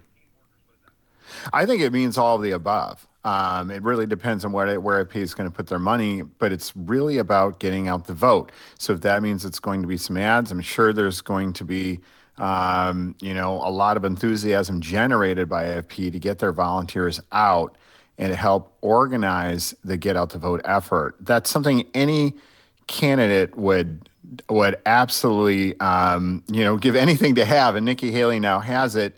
The question is, can she surmount Donald Trump's massive lead? And the time to endorse Nikki Haley is now. The timing is right, because any more days that go by, you really lose momentum in developing that infrastructure. How many Republican voters, Ron, would you say, look at Charles Koch's endorsement and say, maybe I should send my donation Nikki Haley's way? That's a really great question. I think it really depends on how the volunteers, the AFP volunteers, work on getting out the vote and drumming up the enthusiasm. I don't know if there's strong name ID with Charles Koch and voters out there, but there is huge identification on the ground between the volunteers that know their local communities and know how to work their precincts and getting out that vote. And that's what really matters. You mentioned how much of a blow this is to Ron DeSantis. How does he spin this? Well, it's really difficult for him. I've seen DeSantis be critical of this decision, and trying to redirect it and throw some cold water on AFP and the Koch network. However, they did endorse Ron DeSantis in another capacity. I think when he was running for governor of Florida. It's really difficult for him to criticize this decision. If I were him, I would just focus on continuing to try to get out my message. Now, the one name we haven't mentioned yet is Donald Trump, and a spokesman for Donald Trump dismissed the news. How worried, though, should the Trump campaign be, considering that, the Iowa caucuses are coming up, and he still has a big lead, though? Yeah, he definitely has a big lead, and I wouldn't take anything for granted as a front runner. I think that's why they're responding to this endorsement and trying to be really critical of it to communicate to Trump voters that he's still confident he can win this primary. If I were them, I would be concerned about a candidate getting this type of organizational support. Concerned privately, but publicly still bluster, I would assume, right? Right, absolutely. Yeah, okay. You have to do that. Exactly. GOP strategist Ron Bonjean, thanks a lot. Thank you. The billionaire investor Charlie Munger has died. He was 99 years old. As NPR's David Gura reports, Munger wasn't as well known as his professional partner Warren Buffett, but he was instrumental in building the investment company Berkshire Hathaway into a juggernaut. A few years ago, Charlie Munger shared the secret to his success and his company's. It's simplicity. I can't think of a single example in my whole life where keeping it simple has worked against us. We've made mistakes, but they weren't because we kept it simple. Munger had a dry sense of humor. He didn't seek out the limelight, and he was a straight shooter. Lawrence Cunningham, a law professor at the George Washington University, says when something didn't sit well with Munger, he said so. I think Charlie's biggest contribution, besides being a good friend and that stuff, was knowing when Warren needed to be told not to do something. For that, Buffett gave Munger the nickname the Abominable No Man. The two of them met in 1959. Munger had been in the Army, he'd graduated from Harvard Law, and according to David Cass, a finance professor at the University of Maryland, they were introduced by a doctor in their hometown of Omaha, Nebraska. They hit it off immediately. Over the years, Munger encouraged Buffett to move beyond value investing, where you buy shares when the price is low compared to the company's fundamental value. Munger also believed in the power of trusted brands. Berkshire Hathaway made large investments in household names, including Kraft Heinz, Bank of America, and Coca-Cola. Its portfolio has included car companies, grocery stores, and insurers. Buffett may have been better known, but Cass says Munger played a big role in what was a really unique partnership. Value investors, when they look at Berkshire, they say Warren and Charlie. They don't just say Warren. At Berkshire Hathaway's famous annual meetings in Omaha, the marquee event was when Buffett and Munger sat on stage, fielding questions from shareholders. Buffett would talk at length, then Munger would chime in with a one-liner.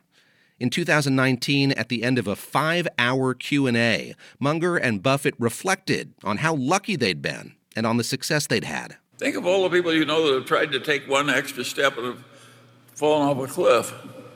Well, on that happy note, we will conclude the meeting. Unlike Buffett, Munger left Omaha for California, where he pursued a few side projects. He bought and ran another company called the Daily Journal. He was a philanthropist, and he designed buildings, including his own home. When Munger was well into his 90s, he told CNBC he lived by a handful of simple rules. You don't have a lot of resentment. You don't overspend your income. You stay cheerful in spite of your troubles. You deal with reliable people and you do what you're supposed to do. And for him, that was staying away from fads and being a careful, cautious investor. David Gura, NPR News, New York.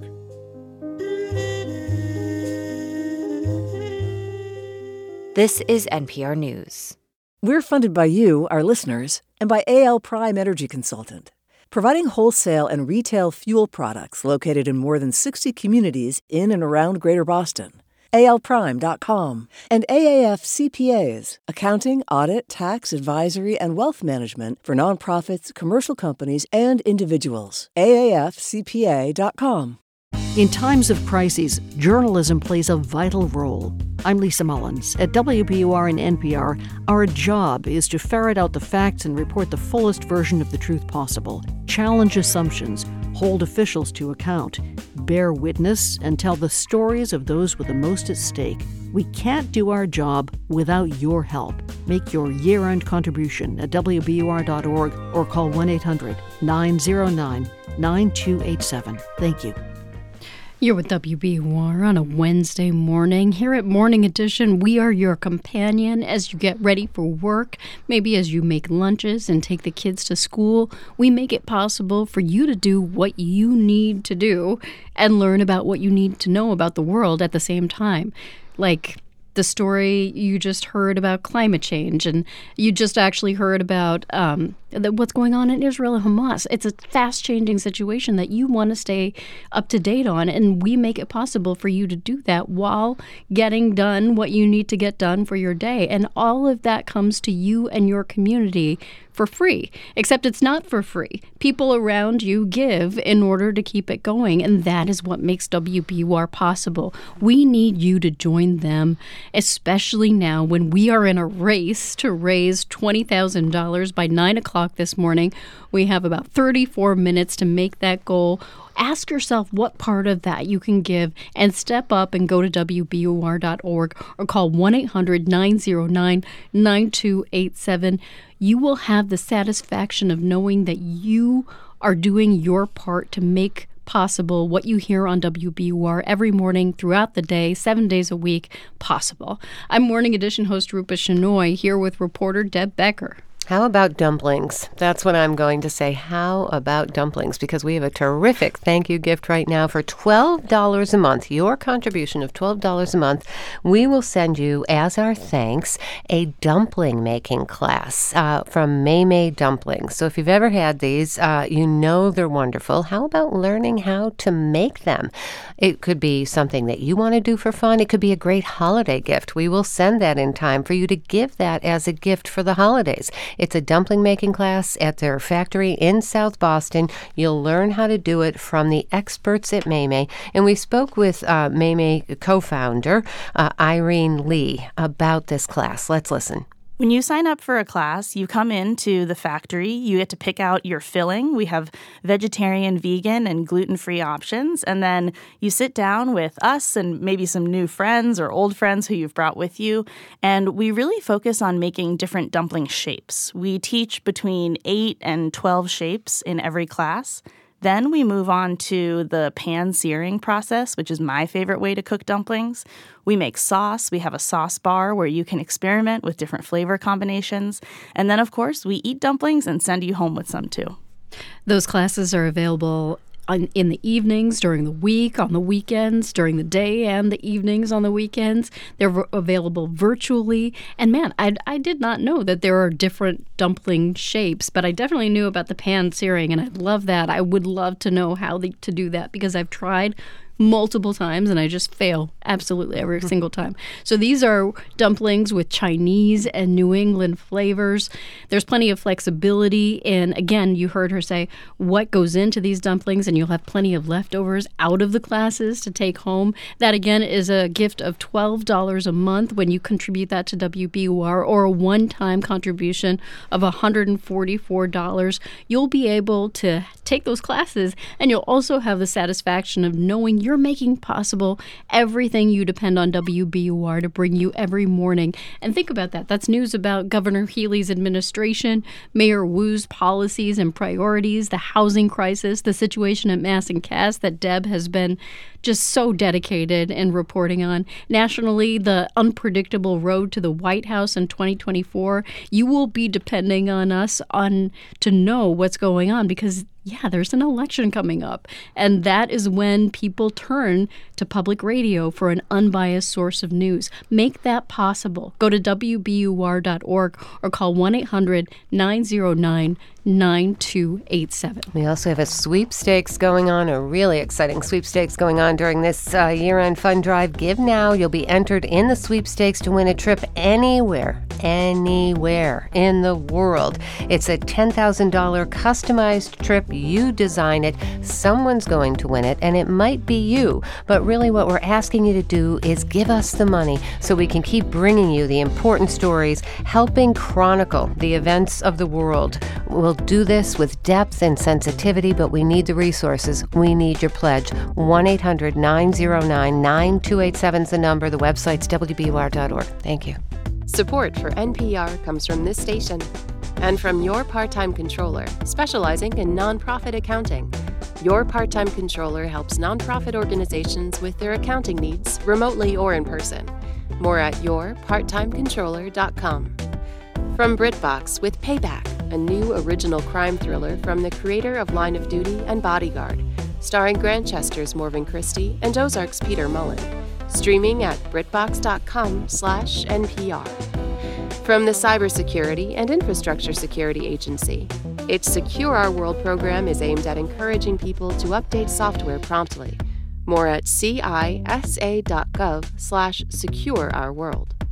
And from the listeners who support this NPR station. Live from NPR News in Washington, I'm Dave Mattingly. Secretary of State Antony Blinken is expected to push for another extension of the pause in fighting between Israel and Hamas when he returns to the Middle East this week. It means that more hostages would be coming home, more assistance would be getting in. So clearly, that's something we want, and I believe it's also something that Israel wants. Blinken was speaking to reporters in Brussels following meetings about the war in Ukraine. This is day 6 of the pause between Israel and Hamas. It was extended from the original 4-day agreement earlier this week to allow for more exchanges of hostages, prisoners, and detainees.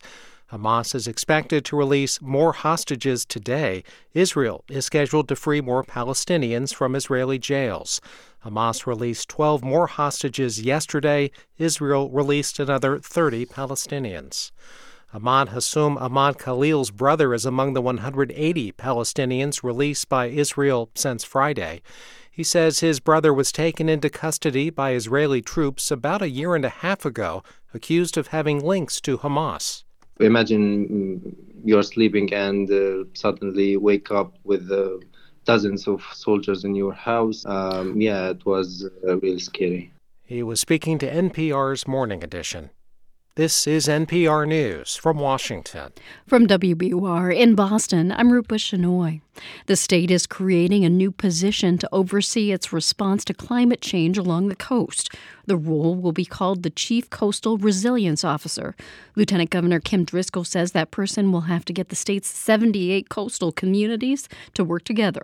There's no way individual cities and towns can tackle this. There's no way that you have the know-how, the expertise, the combination of resources, the thinking that goes into how do we build better coastal communities? How do we protect and preserve these precious assets? Massachusetts has more than 1,500 miles of coastline.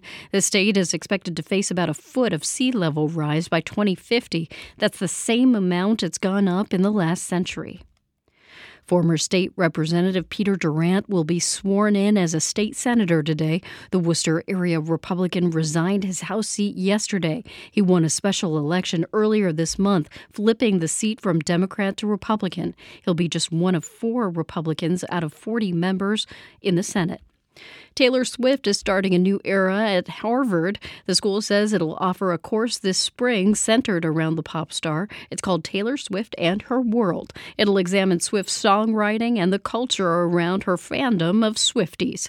Harvard is just the latest school offering coursework inspired by the superstar. Berklee College of Music began offering its Songs of Taylor Swift course in the fall. It's 8:34.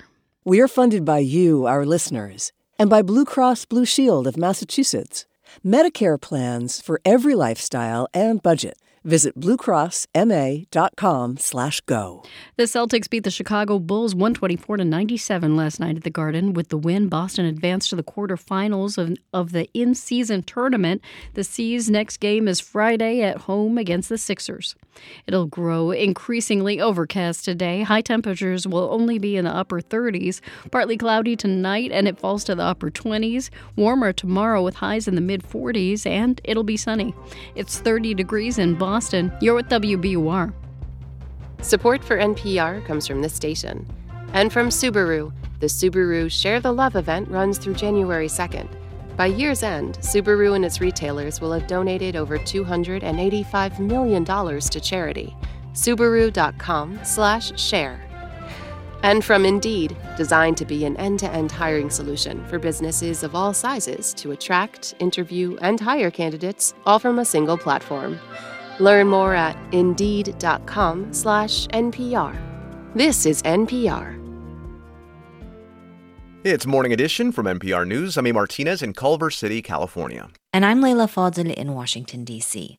President Biden is focusing on his domestic agenda today. Yeah, he's traveling to Pueblo, Colorado to tout his administration's investment in clean energy jobs and is expected to take some swipes at right-wing Republicans. NPR White House correspondent Deepa Shivaram is in Colorado with Biden. Hey, Deepa. Hey, Leila. So why Pueblo? What's going on there? Yeah, well, there's a couple reasons. First, he's going to visit a plant owned by the largest wind turbine tower manufacturer in the world.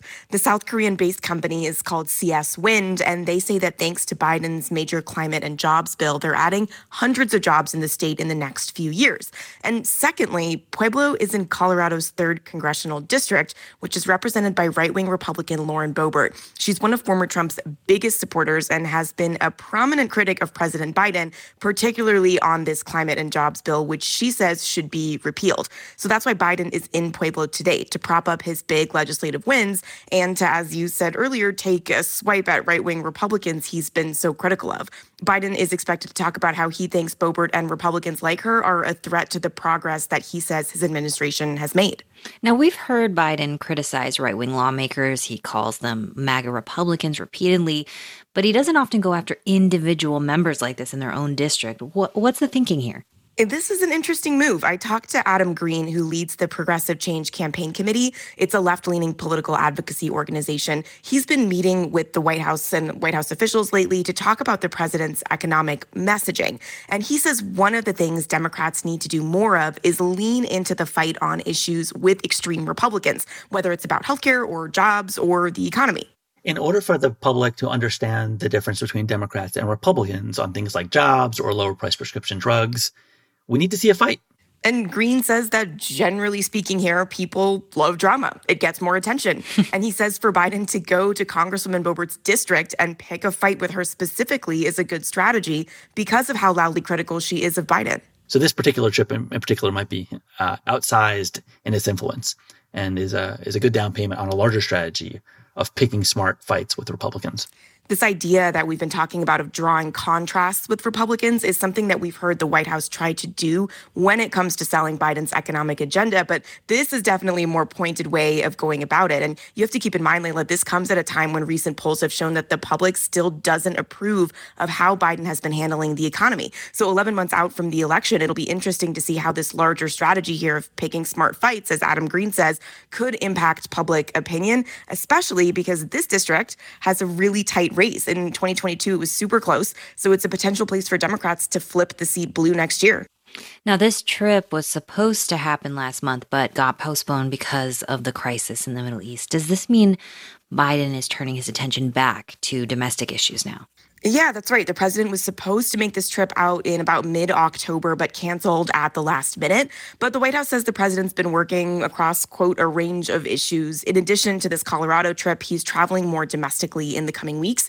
They just announced 2 upcoming trips to Philadelphia and the Boston area. I will note, though, that during this trip in Colorado, the conflict in the Middle East is still top of mind. There are still protesters that are calling for an end to U.S. aid to Israel that the president's motorcade has passed by. Of course, we've seen some folks who are also supportive of the president as well. And as Michelle Kellerman just noted, the U.S. Secretary of State Antony Blinken heads to the Middle East today, which is the last day of the extended ceasefire between Israel and Hamas. NPR White House correspondent Deepa Shivaram, thanks so much. Thank you. There's a number that will be a focus over the next 2 weeks, 1.5 degrees Celsius. World leaders have agreed that's the limit for how much the planet can warm before the extremes of climate change become insurmountable. But countries are not on track to meet that limit, and they'll discuss this at negotiations in Dubai that begin tomorrow. So, what would the U.S. look like if warming goes beyond that temperature? Lauren Sommer from NPR's Climate Desk is here to tell us. Lauren, so if the world goes past 1.5 degrees to 2 or 2.5 degrees Celsius, that difference might seem small on paper, and it sounds small when I just said it, but what would it actually look like on the ground? Right. Yeah. I mean, half a degree kind of seems minor, but it makes a massive difference in terms of extreme weather in the US. And, as a result, the cost to lives and property. Because, that number, 1.5 Celsius, which is 2.7 Fahrenheit, it's an average. It takes into account all the temperatures across the planet all year. But warming doesn't happen evenly, and the U.S. is actually heating up faster than that. So does that mean if the planet goes beyond 1.5 degrees of warming, the U.S. would get hotter than that? Yeah, exactly. So say the world reaches 3 degrees Celsius, which is 5.5 Fahrenheit, parts of the U.S., like Alaska and northern states, would heat up much more, twice as much in some cases. And when it's hotter, that affects the severity of the weather, like extreme storms. Yeah, the U.S. has seen some very destructive hurricanes in recent years. Would that trend keep getting worse? Yeah, hurricanes, tropical storms are getting more intense. But, so are storms in general, because a hotter atmosphere, it can hold more water vapor. I talked to Deanna Hentz, an assistant professor at the University of Illinois Urbana-Champaign, and she says that means clouds can drop more rain. Every time we have a heavy rainfall event, it's more likely to be even heavier than what we're typically used to seeing. Hentz says, that could mean 30 to 40% more rain in the eastern U.S. from those extreme storms. And that can overwhelm storm drains and infrastructure, and that causes flooding even if you don't live next to a river. Wow. I know the U.S. saw some pretty extreme heat waves this year. How much worse do you think those could get if the Earth warms, say, more than 1.5 degrees Celsius? Yeah, right. I mean, that trend keeps going. So if the world warms 2 degrees Celsius, the southern U.S. could see more than 30 extra days above 95. That's a month more of days like that. And cold days start disappearing too. The Mountain West could lose 20 to 30 days where it's below freezing. Wow. All right. So world leaders meet this week to negotiate how to avoid a future like this. Is it inevitable, really, at this point, that the Earth goes beyond 1.5 degrees Celsius? Yeah, I mean, if countries don't change course, so if we keep burning fossil fuels at the same rate, it looks like the planet will go beyond 1.5 sometime in the next decade. The window of time to avoid that is shrinking. But Deepti Singh, who is an assistant professor at Washington State University, says, it's not too late. We have control over our future. We're not destined to some catastrophic climate. We know that we can have a future that is more equitable and less volatile if we limit the warming through our actions today. She says every fraction of a degree matters to limit the impacts of climate change. It's not all or nothing. So 1.6 is just as important as 1.5 degrees when it comes to the planet's future. That's Lauren Sommer from NPR's Climate Desk. Lauren, thank you. Thanks.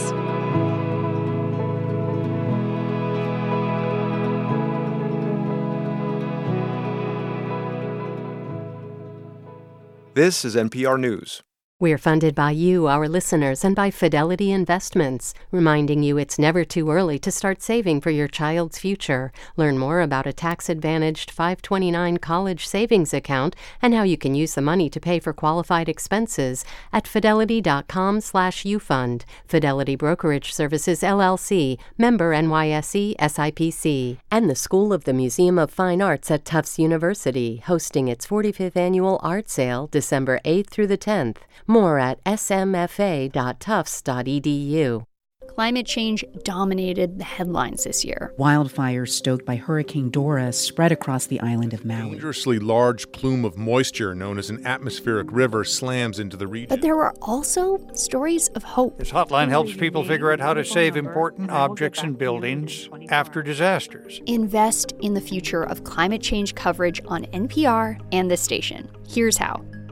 Go to WBUR.org or call 1-800-909-9287. I'll do it again, 1-800-909-9287, or go to WBUR.org. You're with Morning Edition on WBUR on a Wednesday morning, and we're in our year-end fundraiser. We only have 15 minutes left to get to our goal of raising $20,000 by 9 o'clock this morning.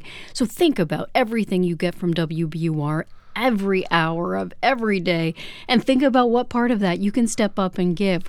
We need to make these goals to make sure we are where we need to be in this fundraiser, and you are a big part of that. If it's $10 or $100 or $1,000, whatever you can give, whatever is right for you, it will have a big impact for us just by moving us toward our goal, and we will be so grateful. If it is in your capability to give more, like $500 or $2,000 or $5,000 to fuel this journalism you rely on, again, we will be so grateful, and it will move us in the right direction. You'll have the satisfaction of knowing you did what you could to keep this service coming to you and your community. And every time you listen, you'll know you made what you hear possible. So go to WBUR.org or call 1-800-909-9287. I'm Morning Edition host Rupa Shenoy here with reporter Deb Becker. Good morning. Good morning, everyone. We've got, about 14 minutes left to make that goal. Help us do it with your pledge. And think about what we were just talking about, climate change coverage. Here at WBUR, we created an entire unit, an environmental unit, to focus on stories about the environment and about climate. And we did this because we know that this issue needs sophistication. Mm-hmm. It needs expertise to be able to cover it well, to be able to cover these stories deeply and bring you really useful information to improve your understanding of how this is affecting all of us, really. This is what we do with the money that you give us during these fundraisers, with your gifts. And we're asking you to make a gift now so we can continue to expand and improve and fine-tune our coverage and to consider how to deliver it to you on multiple platforms so you can access it most conveniently. This is where your money goes. You can hear it being put to good use every single day. So whatever you can do right now, do your part, make that pledge. Maybe it's $12 a month and you'll get a dumpling making class at May as our thanks. Maybe you'll win the sweepstakes to win a trip anywhere in the world. But whatever you do, you'll know that you're contributing to solid, independent journalism for this community. Please give now. Listening to WBUR really gives me a precise understanding of what's going on in a very short amount of time. I get a little smarter every time I listen, and I learn all types of different information. It's the sort of programming that helps me understand myself and helps me understand the world around me better. I want to be able to participate in conversations and really contribute to what's going on around me and in the world, and just to be conscious about what's happening in my life. It's just an opportunity to learn about so many different subjects, learn about different places in the world that I never would otherwise have been exposed to. For all the ways WBUR enriches your life, give monthly at WBUR.org. Those are some key words there. Enriches your life. That is what WBUR does absolutely every single day with our mix of news and arts coverage and environmental coverage. Everything we think you want to know, you need to know, we try and deliver it to you absolutely every single day. And this is when we come back to you and say, we need your help to make this possible. There is only 12 minutes left to make this goal of $20,000 by 9 o'clock. We do not make these goals arbitrarily. We need to make these goals in order to end this fundraiser where it needs to be. Do your part. Think about what you can do. And when you give, say, $12 a month or a one-time gift of $144 a month, you can choose to get a dumpling class at the Dumpling Factory in South Boston and learn how to make dumplings from Chef Irene Lee. It's a super fun gift, and it's dumplings, which are wonderful. They're perhaps the best thing in the world. So support the news and get dumplings. Call 1-800-909-9287 or go to WBUR.org. And thank you. We are funded by you, our listeners, and by Sincere Foundation, which supports organizations that provide food security, housing stability, and safe spaces, and envisions a future where everyone has the opportunity to celebrate, recognize milestones, and honor memories. Sincere Foundation. Learn more and see if your program qualifies at sincere.com. This is WBUR's Morning Edition. I'm Rupa Shenoy. Consumers spent a small fortune over the past few days as the post-Thanksgiving holiday shopping spree began. WBUR's Irina Machavariani reports the vibe has been calmer here in Massachusetts than in some previous years, even as more people are hunting for deals. Overnight campouts and wrestling matches for a new TV. Those are scenes from Black Friday's past. This year, more consumers snagged deals from the comfort of their homes. Since Black Friday, Americans have shelled out a whopping $38 billion online, according to Adobe Analytics. Many people also chose the traditional, hands-on approach to shopping. We arrived early, and even when we left about 4 o'clock, and there was a massive queue of cars still trying to get in. That's Helena Gifford visiting from Scotland for a shopping trip with friends. She says they lined up with the crowds to get into the Wrentham outlets on Friday. Nationally, more than 76 million shoppers showed up to browse stores on Black Friday. The weekend days were slower for the brick-and-mortar stores. Lynn Pino from Fall River was at Quincy Market to celebrate her niece's 18th birthday. She was surprised by the leisurely pace. We even found street parking today. It just seems a little less busy than previous years. New Hampshire resident Emma Connolly came to Quincy Market to hang out with family and ended up scoring a couple of good deals. She says she liked not having to wait in lines. Really, there's no punches being thrown over deals here today. The Massachusetts Retailers Association has been predicting only a 1% increase in sales this holiday season due to inflation and high interest rates. The association will survey the local performance later this week. For 90.9 WBUR, I'm Irina Machavariani.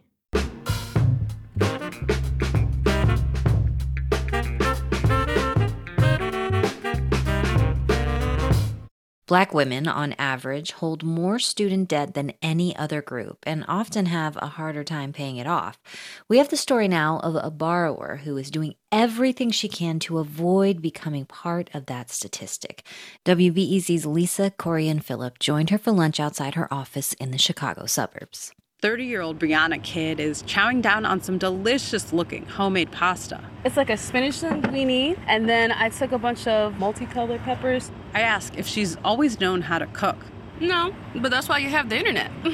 Now she cooks most days, an effort to save money. Brianna graduated college in 2015 with a bachelor's degree in psychology and $42,000 in student debt. She started working and making loan payments right away.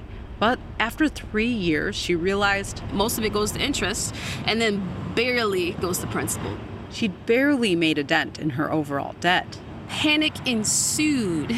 I'm saying it like I'm reading a novel. A year after finishing college, Black women owe nearly $39,000 on average in student debt.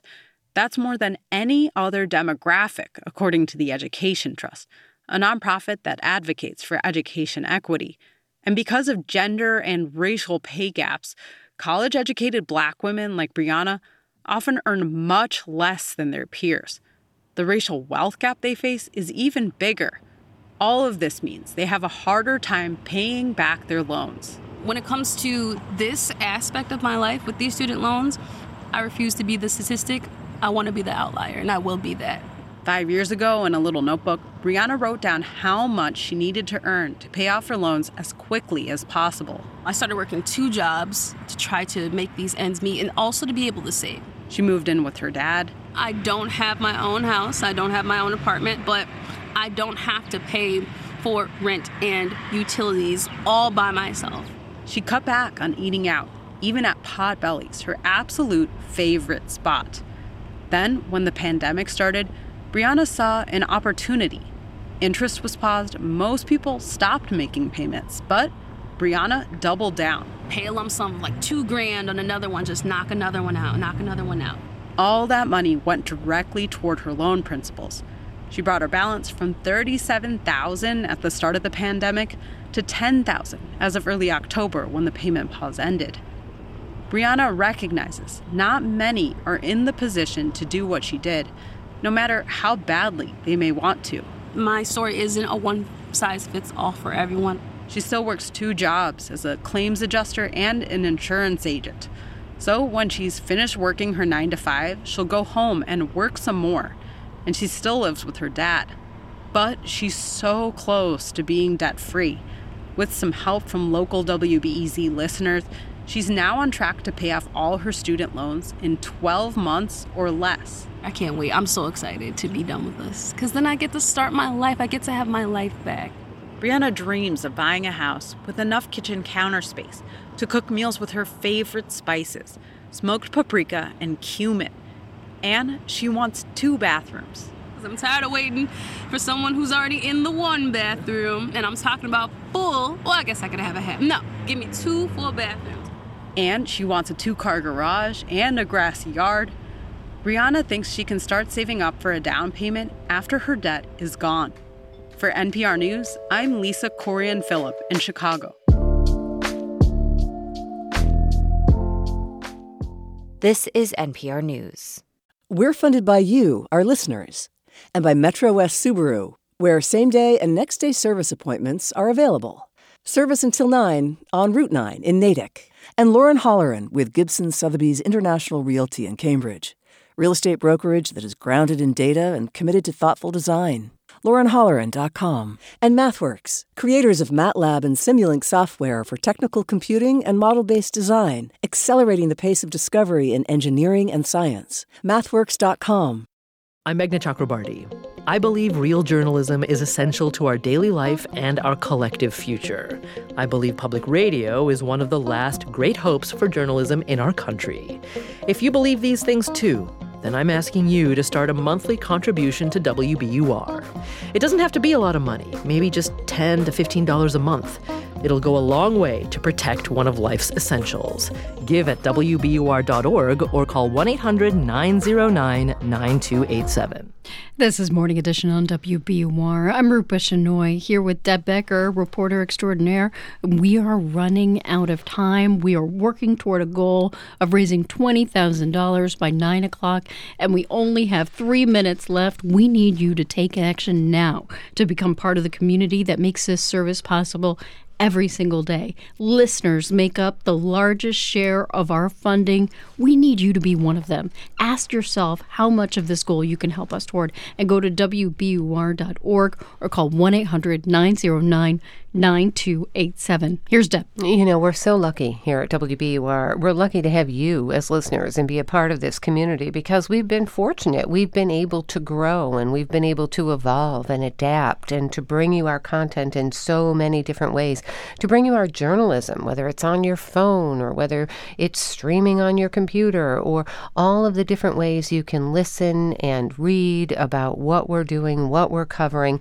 We're here for you. We're asking you to be there for us because really the only limits on our future growth and expansion really our funding. It's our funding, and that funding comes from you. If we have the resources, we'll keep growing. We'll keep making it more convenient for you. We'll keep covering the big stories. We created an investigative unit that just did an amazing investigation on vacancies in public housing. Mm-hmm. We have our arts team giving you advice about what to do for the weekend. We have newsletters now that we never had before. All of this is because of you, our listeners. We're asking you to make a pledge now during this fundraiser and help us have the continued resources to grow and continue to refine our journalism to better serve you. And we'll give you a terrific thank you gift. How about a $12 a month contribution? Because if you can do that, $12 a month, that's $3 a week. I paid more than that for my coffee this morning. I saw that coffee. Yeah, you saw that big coffee. So it's $3 a week for the news here on WBUR. And as our thanks, we'll send you a dumpling making class at May. Terrific, right? Absolutely. Okay, I'm going to remind people here, though, that we have a minute. We have a minute to reach this goal of $20,000 by 9 o'clock. We really need to meet these goals in order to get where we need to be in this fundraiser. We are running out of time. We need you to take action. If you can take a minute, go to WBUR.org or call 1-800-909-9287. We know it's a tough time for a lot of people. We want you to give what you are comfortable with. If that is $500 or $1,000, we will be so grateful, and it will move us toward our goal and help us continue to bring you the important news that you rely on from us absolutely every single morning. We have lots of ways to say thank you when you give. This morning, we're highlighting the May dumpling classes that you can take when you give $12 a month or a one-time gift of $144. That's a dumpling class at the Dumpling Factory classroom in South Boston. There are vegan and gluten-free options. You'll learn how to make all the shapes and do the searings from Chef Irene Lee, and your gift will make it possible for us to bring you more of the high-quality journalism you rely on, and you will learn how to make these little pockets of love. So please go to WBUR.org or call 1-800-909-9287. We're funded by you, our listeners, and by Woods Hole Oceanographic Institution, dedicated to ocean research, technology, and education. Currently seeking innovators, engineers, and explorers to help advance ocean science and technology for the global good. Discover career opportunities in your field at whoi.edu/team. And The Lyric Stage, with Ken Ludwig's The Game's Afoot. This comedy mystery makes a memorable multi-generational holiday outing through December 17th. lyricstage.com. I'm Chief Content Officer Victor Hernandez. This is 90.9 WBUR FM Boston, 92.7 WBUA Tisbury, and 89.1 WBUH Brewster. Listen anytime with our app or at WBUR.org. WBUR, Boston's NPR news station.